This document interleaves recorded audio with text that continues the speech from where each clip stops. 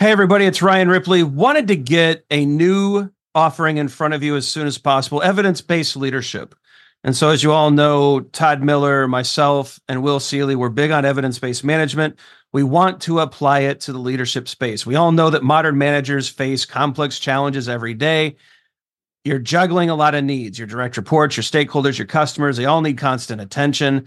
What we want to do is help you manage that. We want you to use information and data to make good decisions around all of these areas so that we're delivering the right thing at the right time for the right customer.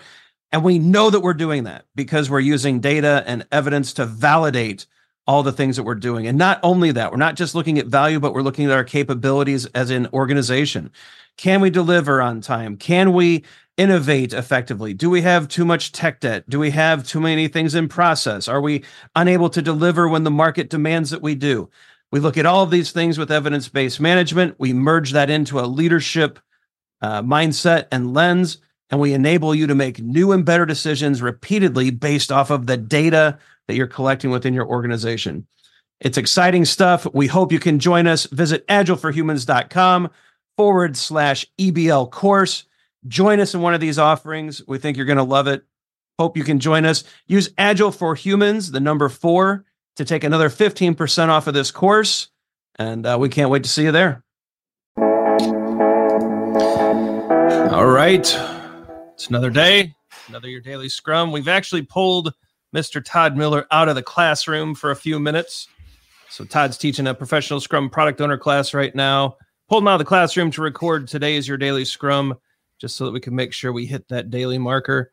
And so Todd, thanks for doing that. How's the class? Yeah, How are you doing today? How's it going? I'm under renovation. You're under renovation. How's the class going? It's going great. Awesome group of people. Lots of really great questions. They probably will never know that over lunch we're recording this video. Maybe I'll send it to them. That's a good idea. Yeah, we have a great question today. It's one that we get usually from teams we're working with, right? Can a Scrum team skip the sprint retrospective? What are we trying to get out of skipping a retrospective, Ryan? You know, it's interesting. The times that I've had teams ask me about it, they were trying to save some time. They were trying to get some time back. They were trying to, hit a deadline. Things were rushed. Things were hurried. Things were behind. Problem. And they thought that this would be a way to save some time. That's what I've seen in most instances. I'm there with you. I would save some time. Or, I have had a team or two that have said, we don't have anything to improve upon. Yeah. How arrogant, right? Like, you don't? I mean, I've got a lot of stuff to improve upon in my life, right? Yeah, you would think that, well, look, if we're in trouble, if we're stuck, if we're behind, if we're late, if something's, wouldn't the retro be the one time where you could actually fix that? Yeah. Where you'd have a shot of correcting that? Yeah. Seems like the last understanding thing. How we, I totally agree with you. Like, understand, how do we get out of the situation that we find ourselves in? So yeah, I'm going to say no. No, you can't skip it.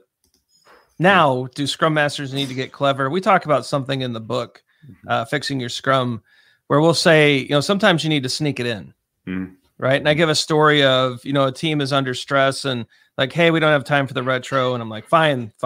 But just real quick, what was it about this sprint that put us under pressure? And they're like, oh, the build server was down for 4 days. It got us behind, caused some issues. I'm like, right. I remember that. Is there something we can do next sprint that would make sure that didn't happen again? I know you're busy. Just humor me for a second. Like, yeah. If you spin up some new Azure nodes and, we kind of get the environments cleaned up. Is there someone that can help? Yeah, DevOps team can help us. And all right, cool. So we got that. It's a bummer that happened. I think you guys are right. Go ahead and, get back to what you're doing. I don't want you stressing out any further. Sorry for holding you up. Keep cracking and like, yeah, cool. Thanks for letting us skip it. And they go back to work. Yeah. But what just happened there? Got a retrospective. We got a retro out of it. Yeah. Now, is it perfect? No. Is it something you want to do every time? No.